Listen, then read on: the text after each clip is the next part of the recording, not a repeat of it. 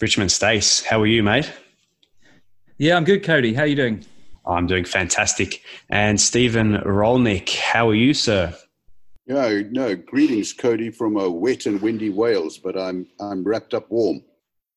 Well, we're in a wet and windy Toronto and Richmond. I don't know, you're probably wet and windy as well, somewhere in the UK. So I think Yeah, we're even. yeah. No, it is that. It's definitely wet and windy. Let's start with you, Richmond. We're going to talk about what lies beneath the surface. So for you, your expertise is in pain and you specialize in pain. And the work that you do is all around prevention and treatment and education. And you do a fantastic job. I've been following you for a little while now, and you just have this way of explaining it. So I'd love it if you could explain in your words, at a basic level, what pain is and perhaps some of the common misconceptions around how we think about pain. Yeah, absolutely. And thanks for that very kind and generous intro. Yeah, as you know from our chats, I've kind of made it one of my purposes is to help people understand pain. And the biggest problem really with pain is the fact that it is so misunderstood right across society. And unfortunately that can lead to various decisions being made which don't always result in the success or the people achieving the things that they want to. If I start with really what pain isn't, it's really not a good indicator of tissue damage or pathology in the body or the state of structures that we might see either looking directly at our body or having some kind of scan or X-ray, that kind of thing. Pain is just part of the way we protect ourselves. It's a survival mechanism. It's there really as something that we can consider a need state, like hunger or thirst. They're probably the easiest and most digestible ways of thinking about it as a start point for someone. But of course, we have to be aware that when we're introducing new ideas and concepts to people, they're coming with existing beliefs, and that's where the really interesting work lies.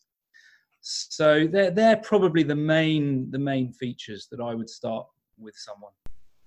So it could be as simple as, the way you've described it to me before, like if I'm feeling pain in my foot, that is an indicator, but it might not necessarily be the actual thing that is in pain. For, the way you described it to me was I'm actually in pain, not my foot. Yeah, and that's absolutely right. It's the person that experiences pain, the whole person, not the foot. So say my foot is painful, and I may have an injury. So we're not saying that there's absolutely no relationship at all. It's just it's not this direct relationship that we've all been brought up to believe. So I might have pain in my foot right now, but if I look at it, I cannot see pain. You can't see it. And you can't see it on any test. There's nothing that shows pain. It's a subjective experience. It's like seeing funny. I tell a joke to someone and they laugh. They may not, of course, but it's assuming they do laugh. Where is the funny? It's the person that finds it funny, not their chest or their mouth or anything else. And this is a really important part of working with, well, I think in all realms of health actually, but obviously we're talking about pain. It's the person's experience, their lived experience that we're looking to understand and help transform, but also to meet needs along the way. So, as I said before, I think you can consider pain to be a need state. It's there for a reason, even if it is persistent. We're going to come back to that, mate. That was brilliant. But Stephen, let's get you in here. You've spearheaded this work on motivational interviewing, which we're going to go pretty deep on during this chat. And it's got applications far and wide. I found you through sports, but I know you've done a bunch of work in sports, but it's really come from other avenues. Explain to us kind of that basic concept around motivational interviewing and how it's helping to create change in us as individuals. Wow. Yeah, no, thank you very much, Cody. It's funny listening to Richmond because I'm busy wondering what's the link between Richmond's discussion of pain and motivational interviewing. And I'm beginning to see them as he's talking. I'm also aware, Richmond, that I'm having 3 teeth taken out in a couple of days, so I'm going to listen hard to what you say, right? Okay, but let's not go there right now. This stuff that I've been working on called motivational interviewing is about helping people to change. And to cross over into Richmond's world, you could say it's about helping people deal with mental pain. So that's clearly one link. But the essence of it is that it's really difficult, if not impossible, to force people to do things. We can't create change in people, only they can. So the idea behind motivational interviewing is that we facilitate it. Mm-hmm. And of course, you can force people to do things, but that's not the kind of enjoyment and even artistry we strive for in sport and in life and in education. And really, if we want to try and help people change, we want to help them feel safe enough and brave enough to express themselves, to fail, to be creative, to learn about focus and discipline for themselves. So it's a bit like growing a plant. And motivational interviewing is a conversational style to help people say for themselves why and how they might change, supported by the advice and expertise that we might have, whatever the field involved. And if you like, you can think of it like this, guys. It's the polar opposite of you telling people why and how they should change, or the polar opposite of you persuading them to change. It's the reverse of that. So the more safe they feel in a conversation, and the more they hear themselves speak positively about change, the better will be the outcomes. Mm-hmm. And what we've done over a period of 30, 40 years in motivational interviewing is clarify exactly what we mean by that inside the conversation. What is the style? What are the skills that can be used? And measured off audio tapes, we can specify and define these skills, and we find they predict better outcome. So motivational interviewing is a conversational style designed to help promote change in somebody, whereby they say for themselves why and how they might change, with you as a privileged, if you like, a privileged witness and guide in this conversation. Mm-hmm. Yeah, it's fascinating stuff. And like you said, at the outset of looking to pair you guys together, it was going to be a challenge to pull these ideas together, but I've certainly set myself a challenge. But really where I think these two ideas come together is that there's really a misconception about everything that does lie beneath the surface with people. So when you're talking about pain, like you've just described to us, Richmond, often there's a lot of misconceptions, and often there's just some really basic things that aren't necessarily the case, but they appear to be the case on the outside. And then similarly with this idea of motivational interviewing, as someone who's worked in HR and recruiting for over a decade in the corporate world, and also spends his time coaching football teams, this idea of really getting beneath the surface of what someone's telling you and allowing them to guide themselves, I think that's where those two kind of come together. But just to cross over those ideas, so Richmond, really what Stephen's getting at is, we often, or what his work uncovers is that we often try to, insert information and advice onto others, like he just described. It comes to that from that advice portion, which obviously creates resistance to behavior change, and we kind of get our hackles up and like, I'm not going to do that because you told me, I'm going to do it because I want to. But it kind of leads to this misdiagnosis of what's actually going on, which I would imagine is kind of a systemic problem that you see in terms of pain and trying to diagnose pain. That fact that the doctor, let's say, and again, I'm not slighting doctors, but just for the audience, the doctor kind of imposing what they think on the actual person themselves, and that leads to potential misdiagnosis. Yeah, so that's very much the model, and certainly in physiotherapy and other therapies, there is that sort of feeling the need to fix someone. We're trained to fix people and to give them stuff to do, give them exercises to do, generally speaking, and I've always felt that's a very narrow approach, and you do meet resistance often, and resistance comes in many forms, but one of the most common is around the belief about what pain is and what it's for and what that person's experienced, and of course they're the expert on that experience. And I think that the immediate connection between motivational interviewing and pain coaching is, well, first of all, it's things like empathy and the deep listening and the reflection, and developing that rapport and creating that environment for things to happen.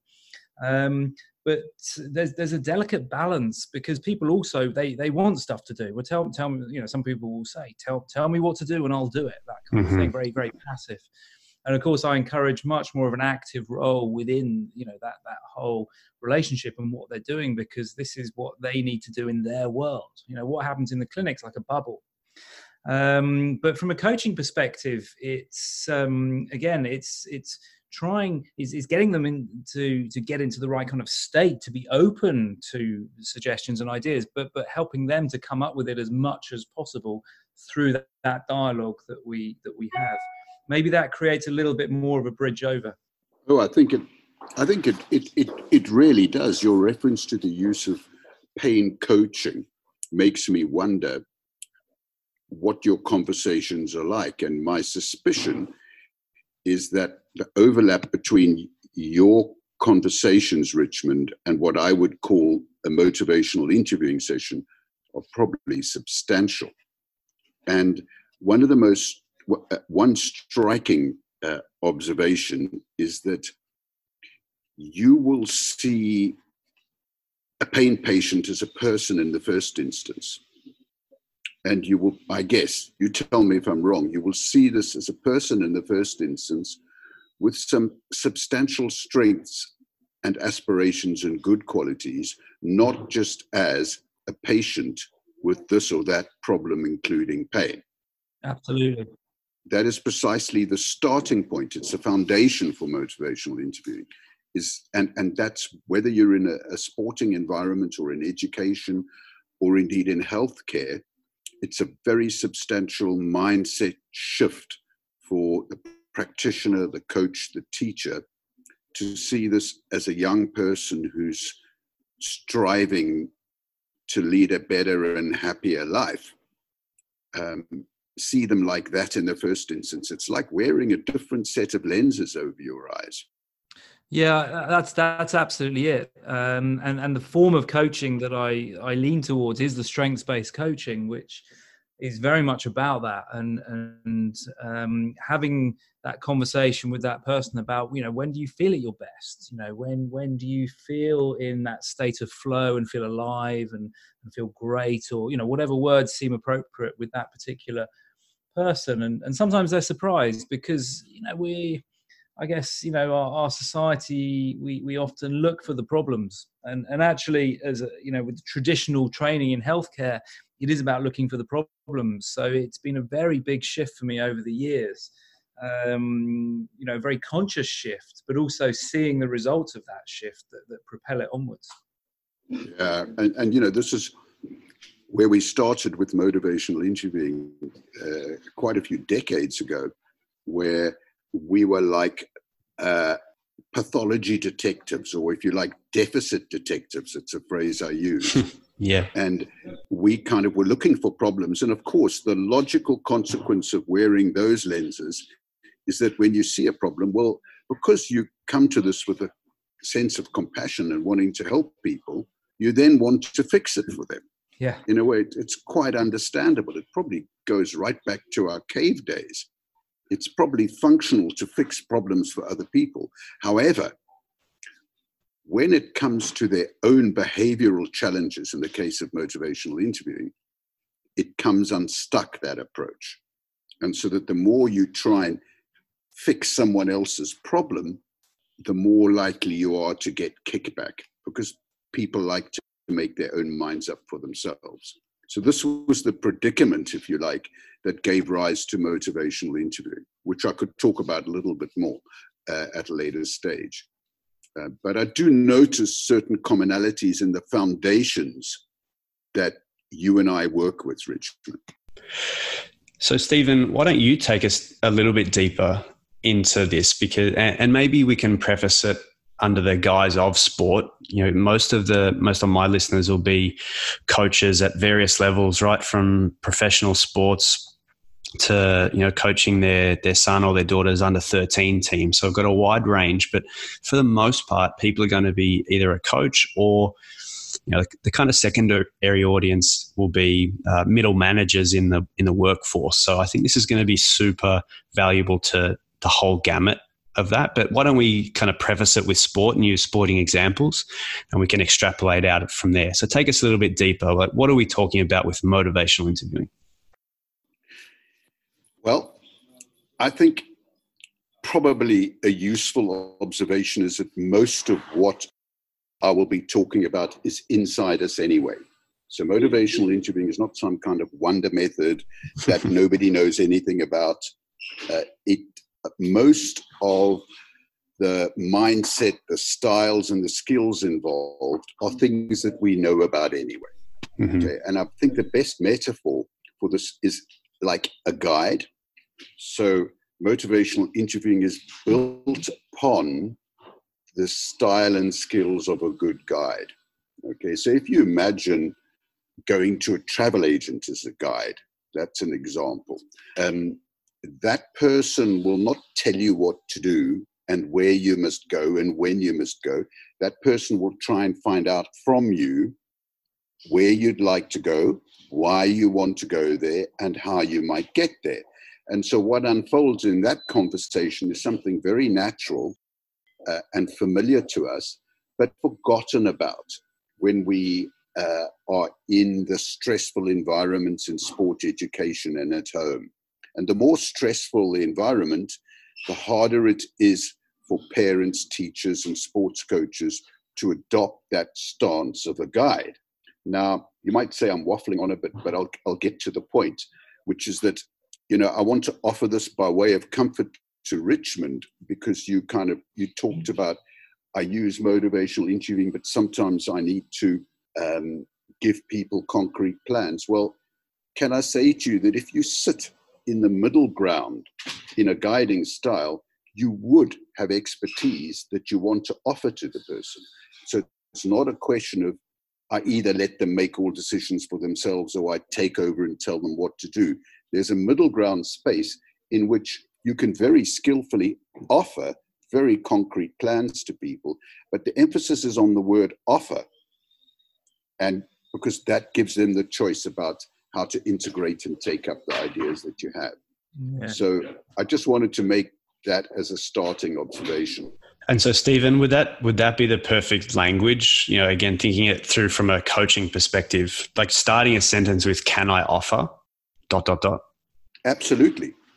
And what I observe in sport is sadly the adoption by coaches and by folk involved in trying to help a sporting club or team perform well, is adopting putting a hat on the heads which says, I am the deficit detective and I tell you what to do because I can see what's wrong. And I think most modern understandings of what sports coaching are would say that's got an extremely limited shelf life. Yeah, I think that suggestion that there's something wrong with you that can be implied in how this is done is a really common issue. And I think even the word change, I like to qualify with people just on the basis that I'm not saying I need to change who you are, but you might be changing some of the things that you do to get better results, or results that are in line with what you want, perhaps. Yep. But I love that I love that sort of sense of choice, and what you said there about the middle ground and the offering, that really resonates. I think that's a super way to put it. When I talk about middle ground, perhaps this can be useful. Imagine a continuum where you've got directing and instructing on one side and following on the other. These are communication styles we're well used to. In the middle sits guiding. And what I'm suggesting here is that a skillful coach, parent, teacher will sit in the middle ground quite naturally and move either side as they need to. But in that middle ground, you're championing the autonomy and choice of the individual to make decisions about what they think is in their best interests. But of course, at some point, any sports coach will turn around to somebody and say, will swing towards a directing style and give clear advice, instruction even, or swing to a following style and just listen to people. But motivational interviewing sits in that middle space with a clearly defined set of skills that we've noticed that when you start a conversation about change with someone in their sporting performance, they use a certain kind of positive language about change that you can respond to that predicts better outcome. And so for coaches, Stephen, well, even you, Richmond, what have you noticed about even just that language? So let's stay on the idea of language and the power of language. You know, a couple of things that I've already written down that can I offer this piece of advice? And then even what you said there, Stephen, perhaps this can be useful, just things to put in my toolbox. So I think it was Damien Hughes, and you might know Damien, Richmond. He has this passage in one of his books about the fact that a doctor, as an example, again, I know I'm completely slaying doctors with what I'm talking about here, but will go through medical school and do no real training on communication, despite the fact that they might, you know, a doctor at a hospital might have to go and deliver the news that either someone's loved one has passed away or some intricate detail around a particular disease, or even amongst their team in a surgery. There's a whole communication pattern that exists that they don't have any time to study because they're in the tactical details and the technical details of the job itself. And so I think about that similarly in coaching, in that we don't really spend a lot of time developing those methodologies around language patterns and ways to open up sentences and ways to deliver messages in particular forums. So Stephen, like, is that somewhere that we can all start? Yeah, like I see it as the sort of final frontier to sporting excellence with my bias, but it's, you know, it's free. It doesn't cost anything to build relationships. And that's the foundation, which is that you establish solid, honest, open relationships with the people around you. Costs nothing. And so that's why I call it the final frontier, and it's free. And there's tremendous room for improvement, as there is in healthcare, where there are models of tremendously good practice in healthcare. Most medical schools run communication skills training. Sport, I must say, compared to healthcare, lags behind in that it's viewed as a soft skill. In medicine too, but there's a certain patronizing tone to the use of that phrase, a soft skill, as if it's not really important or is perhaps peripheral. I think if you look at really skillful coaches, sports coaches, they wouldn't agree with that. They would see their job, the primary focus of their job, as building relationships that help individual people to excel. And how you build those relationships and how you conduct the conversations is what motivational interviewing focuses on. And I spent the last 3 or 4 years moving around different sporting environments and eventually writing a book on this. For better or worse, the book's come out. But I feel it is the final frontier. Well, Richmond, why don't I ask you the same question? You're the one with the hands-on experience. How have you found being a practitioner and specifically within pain? Because it has a certain connotation when it comes with it, but specifically around the communication skills that you need to use and practice to really get at the heart of what you're talking about. Yeah, I think it's, I totally agree with everything that Stephen was just saying there. And, you know, increasingly, I would say there's an interest in developing communication skills and using different models, certainly within the physiotherapy world and even smaller pain physiotherapy world. And at the end of the day, without a relationship, that there's not going to be anything effective happening within that room, as far as I can see. And I would say that spreads right across health.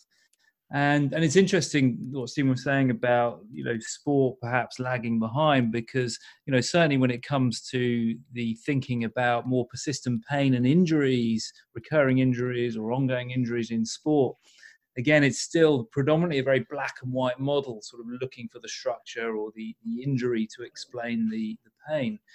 And sport isn't out there as something separate or different. There's not a different biology going on. It's not a different pain. There's a different context, but the same kinds of conversations need to be had.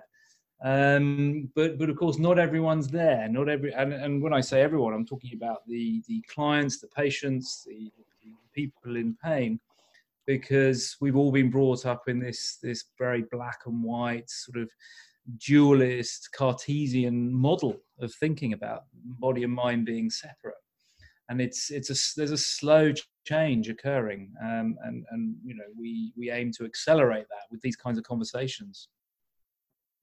The big conversation in general, particularly across the North American sports, where they tend to play every second day. Hockey, baseball, obviously football has a week off, but I'm sure you guys have heard of it, this whole talk about load management. And essentially it's managing the load of a player and not putting them through too many games and training sessions, because it's stacked towards getting them to the playoffs and getting them through the playoffs and winning. But you're right, Richmond, we've never had more information at our fingertips in the sporting world, but it's never been so grey in terms of what the players are actually going through. And then you've layered over the top of that millions and billions and trillions of dollars worth of incentive for them to play and for clubs to kind of push players back out into the arena, even though they might be in pain. It's a very kind of cloudy area at the moment. Yeah, I mean, at the essence of all of this, we're talking about human beings. And with all the great technology and all the different sort of coaching methods, ultimately it boils down to human beings working together, even if it's, one-on-one, like in tennis, or a team as in football or hockey. And if you skip ahead of that bit, then I just think you're missing, what is fundamental. But yet what has to be, as far as I can see, the key to any kind of sustained success. And Stephen, I want to revisit with you, when you get through this process of motivational interviewing, someone opens themselves up to you, they can see that you've carved this path for them, you've been a great guide, you've uncovered some areas that potentially they might not have seen, also harness some of their strengths. But when we come to the outcome, how often is there an element of pain in that? I wanted to merge these two ideas together. And so, once you kind of go through this process with them, either from the interviewer or the interviewee, how often is pain kind of just laying there as something that's been found during the process? It's an incredibly nuanced question. And I would not like to try and give you a very brief answer. So I'm trying to capture the essence of it. Look, I'm talking to you from a sports club at the moment, okay, from an elite sports club where one of the players here has got an injury, okay, and he is in psychological pain as well as physical pain, okay. Now, you could ask the question, in what way could he use this painful experience of uncertainty about his career and life in a positive way? And I don't, when I talk with him, see him as, oh, you've got a physical injury and you've got some psychological doubt and uncertainty about your career. These are separate things. It's part of the same person. They're both part of the same person. Mm-hmm. Okay. So is pain necessary? I've got a couple of comments there. One is, it can often start with feeling of uncertainty and feeling of being out of control. And to some extent, that can be productive, because if you try and talk someone out of that, they become defensive. They're very sensitive to how they're spoken to. They will become defensive. And I think if you help them accept that painful uncertainty, it can be therapeutic. And if you want to go into the sort of deeper dive into motivational interviewing, your listeners can read about that and talk about that. But there's another aspect about the pain thing that concerns me a little bit, which is somehow there's a big difference between what I've said and the way some school teachers and sports coaches view pain, like it's a good thing to have pain. And therefore, it's my job to take them through pain because that will motivate them. Now, I think that is oversimplified and largely dysfunctional. What really motivates people is the expression of their values and their search for a better life, not pain. You know, of course, you can drive people in that sense through painful experience to be motivated. But, you know, that kind of reward is not something that is going to be maintained, because the moment you stop giving them painful experiences, their motivation is likely to go down. Okay. But what does really lift their motivation is feeling connected to other people, feeling free to make decisions, and enjoying their improved competence at the sport or whatever it is they're working on. And those things are not really painful, they're joyous. So you can drive people to be obedient in the face of pain, and their behavior does change. But that's a very narrow model of motivation, and I wouldn't like to endorse that, and I'll be astonished if Richmond would as well. And can I add that it's not just confined to the sporting world. In healthcare, it's a commonly used strategy when you see somebody with a serious lung condition and they're smoking, to give them a fearful message. That fearful message doesn't really predict good outcome. So, you know, I could put my academic research hat on and tell you about a body of research that clearly indicates that motivational interviewing is effective. And I think the reason for that is because it works with people's own sense of what their values are and what sort of changes they'd like to make. It's not a drive to make them obedient to the fearful messages of a healthcare practitioner.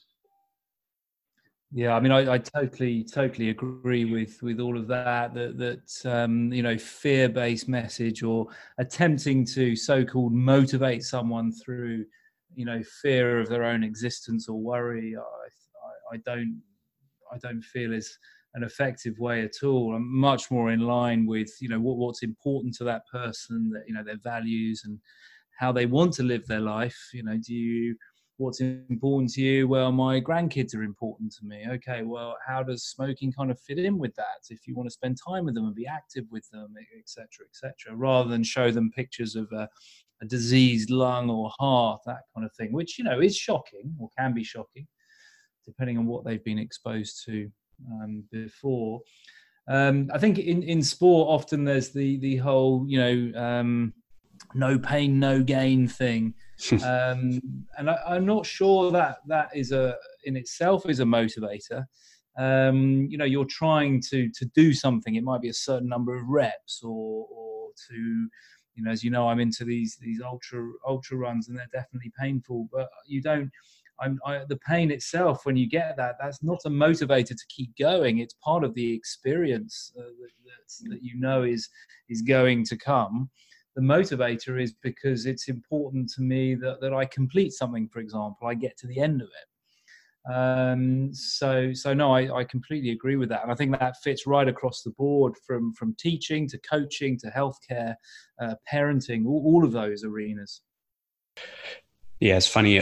Yesterday, I was in a little bit of a tweet discussion around the idea of just this kind of quote unquote, you know, work harder as coaching advice.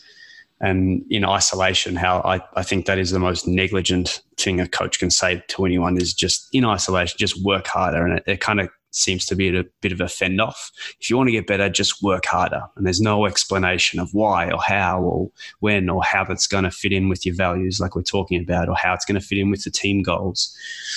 Again, you see it a lot on Twitter, just this kind of work harder methodology, but we don't actually go in and educate them around how or why. And that, to me, is the essence of coaching, not just shouting work harder at people. But let me ask you this, Stephen. I want to revisit this point because you touched on something there. How does all this fit into, we kind of live in this ecosystem of negative marketing and the conditioning that does bring to people as we grow up. Still to this day, despite everything that we know, we still see the billboards with the slim girls and like you said, the smoking packages with the burnt lung. So in terms of getting at people's motivations, are we kind of somehow conditioned almost out of that by the imagery that we see in the ecosystem that we live in? Yeah, and the more stressful the environment people are in, the more others will be shouting messages at them about watch out for this, watch out for that. And so a culture can develop in a sporting club or in a school or in a society where there are images, messages that actually aren't conducive to helping people to grow and change. And I'm very struck by the exceptional stories that I've heard about in quality coaches in different sports, where they've developed a culture in the sporting organization that takes a different approach.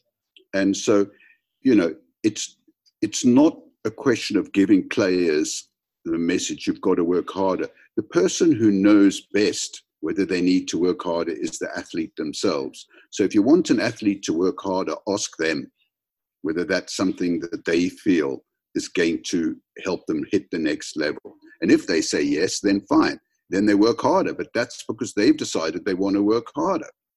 If you see what I mean. I'm sorry, I'm touching on quite a lot of points here, but yeah, I completely agree. I think to just present people with fearful, threatening messages is not the way to help people change, whether you're a parent, a sports coach, or someone designing billboards. I think, yeah, because we live in a society that's full of perceived threat already. That ties into what you were talking about, stress. And of course, not all stress is bad. And I think that the word has been really diluted. But there's so much that's been going on, or so many examples of this that we can see in society. And of course, the climate and the culture and the politics all, I think, have a role to play in this. I know this is taking it rather broadly, but I just happen to be looking at some things around trauma and a fairly new piece of work that's been written around that, and bringing in that kind of socio-cultural aspect to it, rather than just focusing in on just the experience, looking at the context behind it all. And so, we hopefully are starting to see a shift in consciousness around this. You could perhaps call it conscious coaching or conscious parenting, or whatever other people will have used those terms, where we're really thinking about, what it is that we're trying to achieve, and not just doing things because they were done to us, or that was the way it was done, which was very much fear-based. That's the way, I was brought up at school and whatnot. It was all kind of, coaching-wise, it was all fear-based. Yeah, and, why do people go into sport? I think it's to enjoy lovely relationships with others, to express themselves, and to face challenge and overcome it.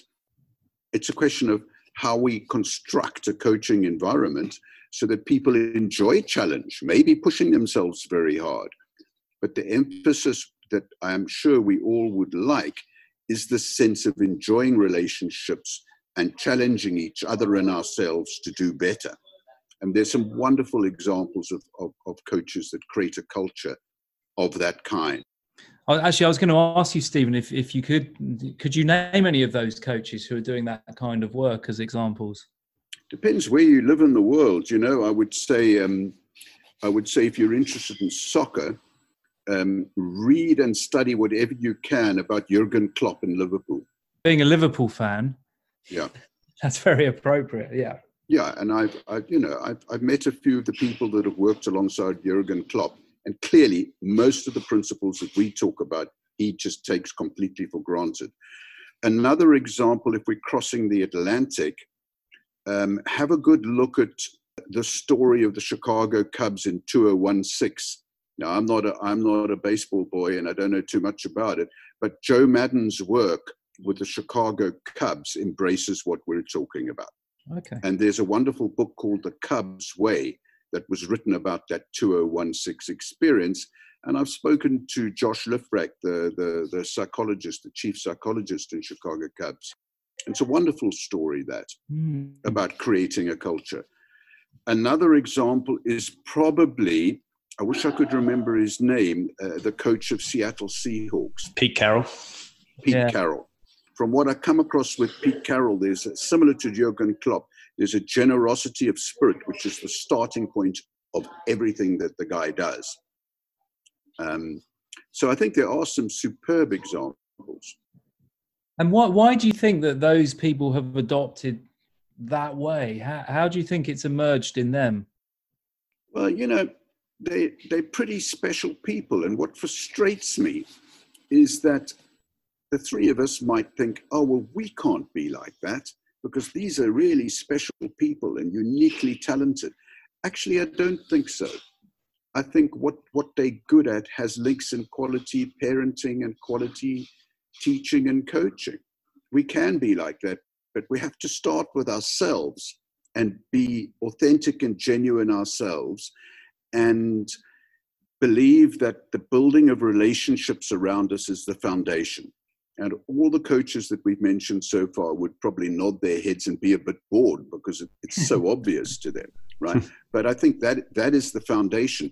The question then is, how can you help coaches approach that so that we're not mystifying these incredibly talented individuals, which they are, but why not demystify it and deconstruct what it is that they're doing that is so helpful? And I believe we can do that. And I believe that they are using skills in relationship building that are worth tuning into, recording, observing, checking out.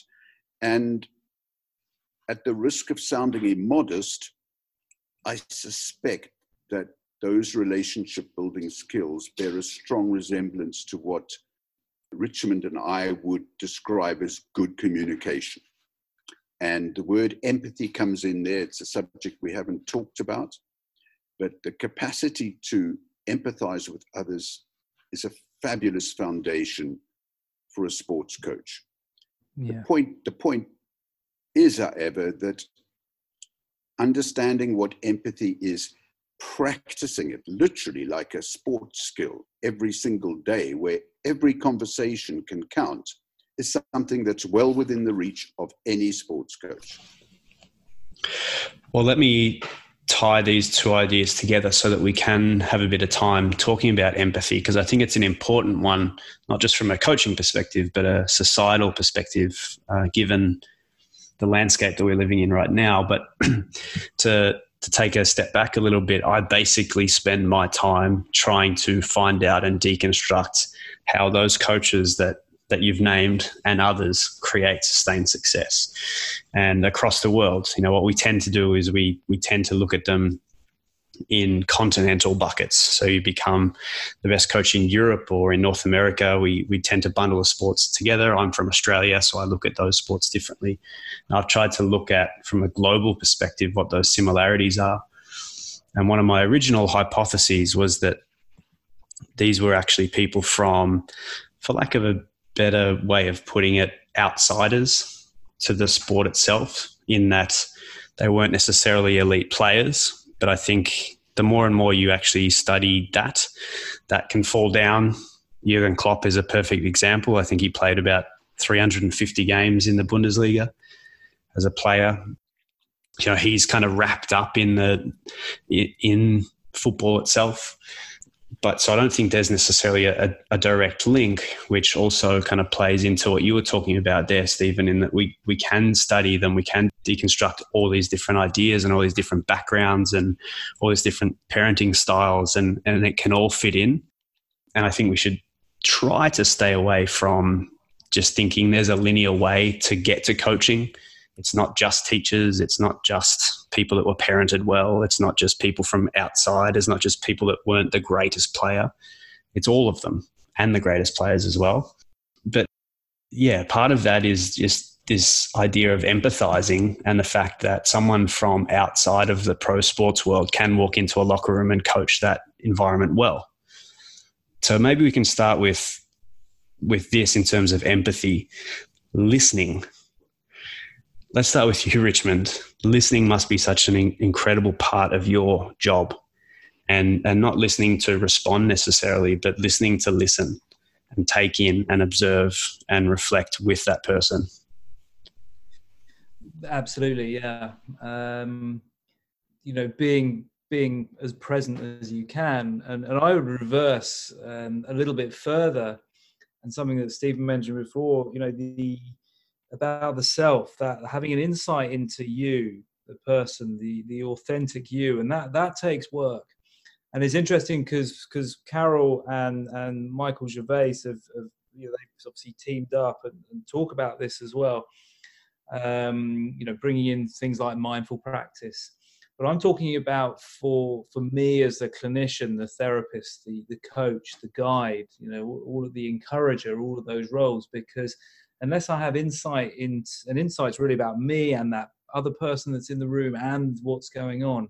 And you have to hold yourself very, very present to do that. And that takes practice, because we're very good at physios in particular, but this has been measured even. I can't give you the numbers, but physios, we're extremely good at jumping in before that person's even completed their answer. So sitting back and just listening to every word they say, but not only the word that they're saying, but how are they saying it? What's going on in their face? What's going on in their body? And you can only do that by being totally present. And I think that people believe there, if you're doing that, then you're not going to be able to come up with what to say next. But I would argue completely the opposite, that it just becomes a very natural conversation where you're both completely in the room. And again, that's not just in that environment. That's with your kids or with your partner or with friends or someone you're chatting to in the street. When you give your full presence, there's some inherent knowing there that goes on with that other person. They know that you're fully there for them. And that, I think, is the absolute basis for that relationship blooming. And that person going away going, wow, God, I felt really listened to there.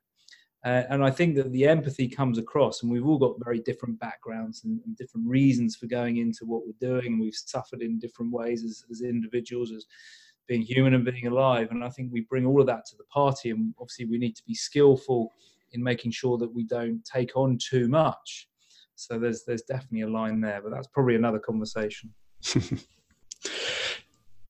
And Stephen, give us your take on empathic listening. I know this is obviously a huge part of what you do and what you teach, and I've heard you speak about it before, but this is really a core piece of the puzzle here. Yeah. What I would add here is that, in complete agreement with what's just been said, is that empathic listening can be used purposefully and integrated into everyday coaching challenges like giving feedback, connecting and relationship building, and indeed tackling problem behavior. So what motivational interviewing offers is that foundational skill of empathic listening being used in a strategic, purposeful manner. So before I describe what that involves, it's probably a good idea to clarify what we mean by empathic listening. Mm-hmm. I wonder if you'd mind, because it's commonly, empathy is commonly taken to mean the ability to be present and to stand in someone else's shoes. And what we've realized and uncovered in working in motivational interviewing is that it's actually a two-stage process.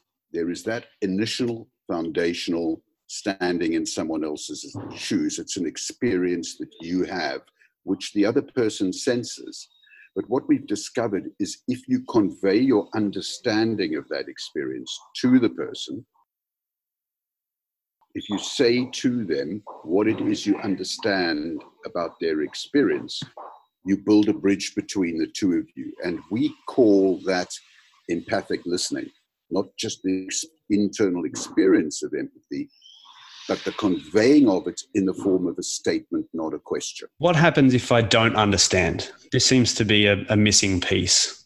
So my natural reaction would be to go the vulnerable route and say, look, I think I understand, but let's be honest, I actually have no idea what it would be like to experience that or experience that in this particular context. So well, how do I overcome that? I completely agree with you. If you don't understand, ask the person. Mm-hmm. And they'll try and explain to you more clearly what it's like. So there's I'm not suggesting you don't ask questions of people. I'm just saying empathic listening involves an effort, a curious effort to say what you understand by what they say. And if you've got it wrong, in the natural course of a conversation, people will put you right, as long as they feel you've been genuine and sincere. They will naturally put you right. Yeah, now, perfect. What we've formulated in this application of motivational interviewing for sports coaches are a number of everyday scenarios where listening, empathic listening, is at the heart of effective practice. And I could give you some examples if you like. Please do. Giving feedback to somebody about a technical matter. You can do this, if you like, one of two ways. You can dump the information and feedback on them and take a look and see whether they take it on board. Or you could do it, what we would argue to be more skillfully, by using a simple framework in which you first elicit their understanding of what's going on with this technical matter for them. So you're asking and listening first, then you give them your suggestions, your observations, and then finally you listen to their understanding of the relevance of the information. In other words, you listen and elicit what this information means to them. Mm-hmm. And what we found in healthcare is that produces better outcomes. Mm-hmm. Another very practical application of listening is simply with relationship building. In everyday conversations with people, our ability to say to people what we imagine they are experiencing is a very powerful moment and can happen on the side of a field even during a game, let alone in a corridor. And then empathy is the foundation for relationship building. It's a skill. What I've described is a skill that's measurable, and I can promise you it's associated with better outcome in healthcare and mental health. Across all forms of treatment, the one feature that seems to cut across different approaches to treatment, psychological treatment, is this capacity to build a relationship and use empathy in this practical way. So there's no reason why it can't cross over into sport, and I've seen wonderful examples of that. But then thirdly, I would say, and this is where motivational interviewing was born, is empathic listening can be used to tackle behavior problems. So, for example, an athlete repeatedly comes late for practice. You could just tell him, look, you're late for practice, it's unacceptable. Just make sure you're not late again. That's one approach. It's less effective than using listening to, first of all, understand why the person's late for practice, using listening in response to a question like, what do you think you might do to improve matters? And using listening to follow the solutions that they come up with. And that in one sentence was motivational interviewing. Because if they come up with a solution to being late for practice, it will predict better outcome than if you do. But in all the practical examples I've given, empathic listening is a practical skill is central. Can I motivationally interview myself? Yeah, I've got a buddy who wrote a book on it, actually. What's his name? Alan Zuckoff. Zuckoff. I think that's a key point, actually. We've spoken predominantly about how we might speak to other people, but actually the person we speak to the most is of course ourselves. And that dialogue, creates a sense of our reality. Thich Nhat speaks about this in his book on communication, and that was really the first time I really started to think about that in any great detail.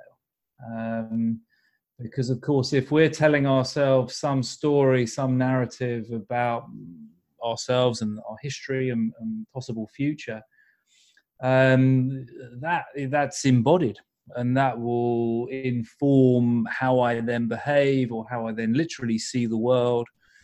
And certainly when it comes to then dealing with other people. Yeah.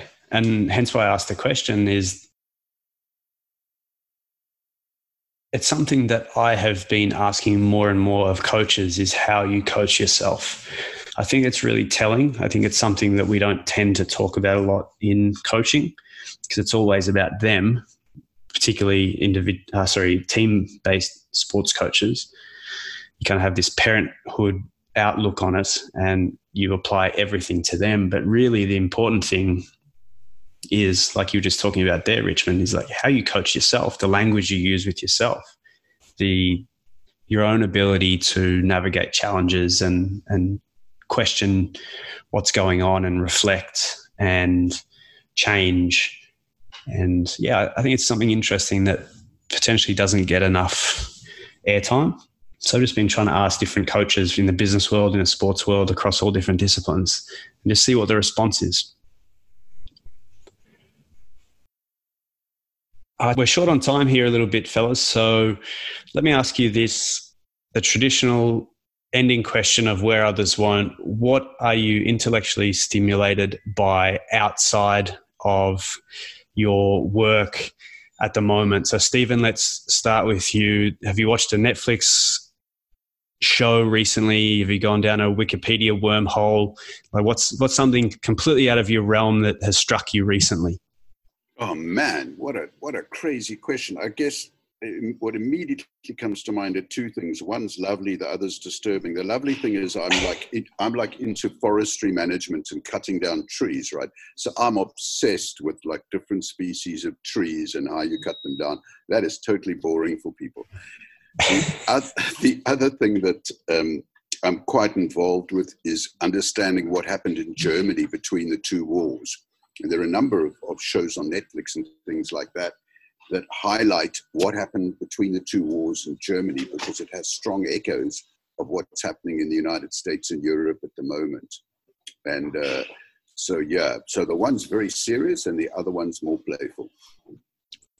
See, this is why I asked this question, is because people come up with stuff like how to cut down trees, which I would never have thought of. What's the Coles Notes? What's different? About what, man? Cutting down trees. Yeah. Oh man, I don't know where to begin. Okay, we're gonna have to talk offline about this. I'm actually interested in this. You've got to observe that tree very carefully before you cut it down, right? And it's the same in a conversation. You want to be observing the effect of what you might say before you say it. Okay, and you want to think about the effect of cutting a tree down and where it's going to fall before you cut it. So there's the link, eh? Okay, I'm actually going to go and look into that. Richmond, what about you? What wormhole are you down at the moment? Yeah, I'm not chopping any trees down. I think that would scare the life out of me. But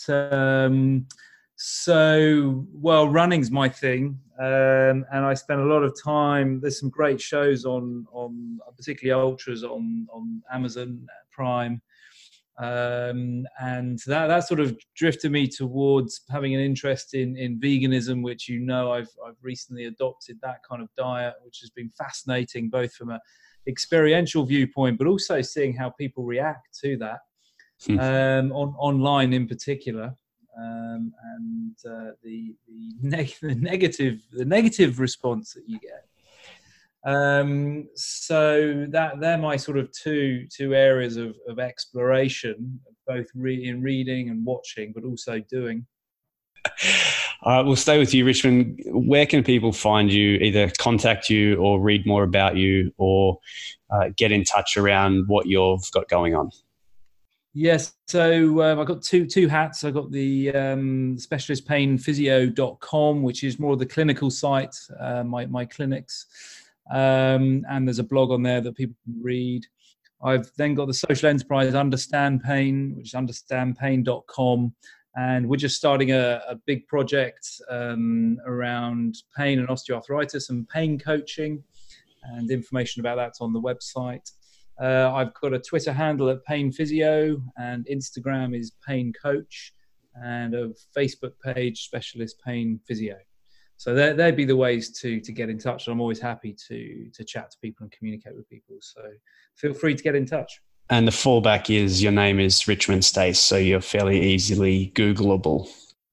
Yes, there's not too many of those. Much like Cody Royal. Mr. Rolnick, where can people find you? Oh, my word. You find me in a forest cutting down trees, man. But no, seriously, I don't really go on Twitter. I don't go on Facebook. The best way to get hold of me is with my name, which is Rollnick, Stephen Rolnick. And I have got a website, and that website is managed by good people who try and look after me, and you can contact me through that.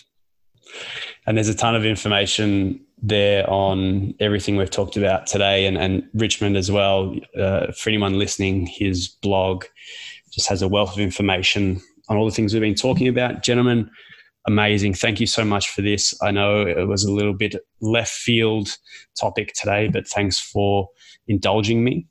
And hopefully next time we can get together and have a whiskey in the cricket club with you, Stephen. Anytime, my man. Right. Thanks, Cody. That's been brilliant. Cheers, Stephen.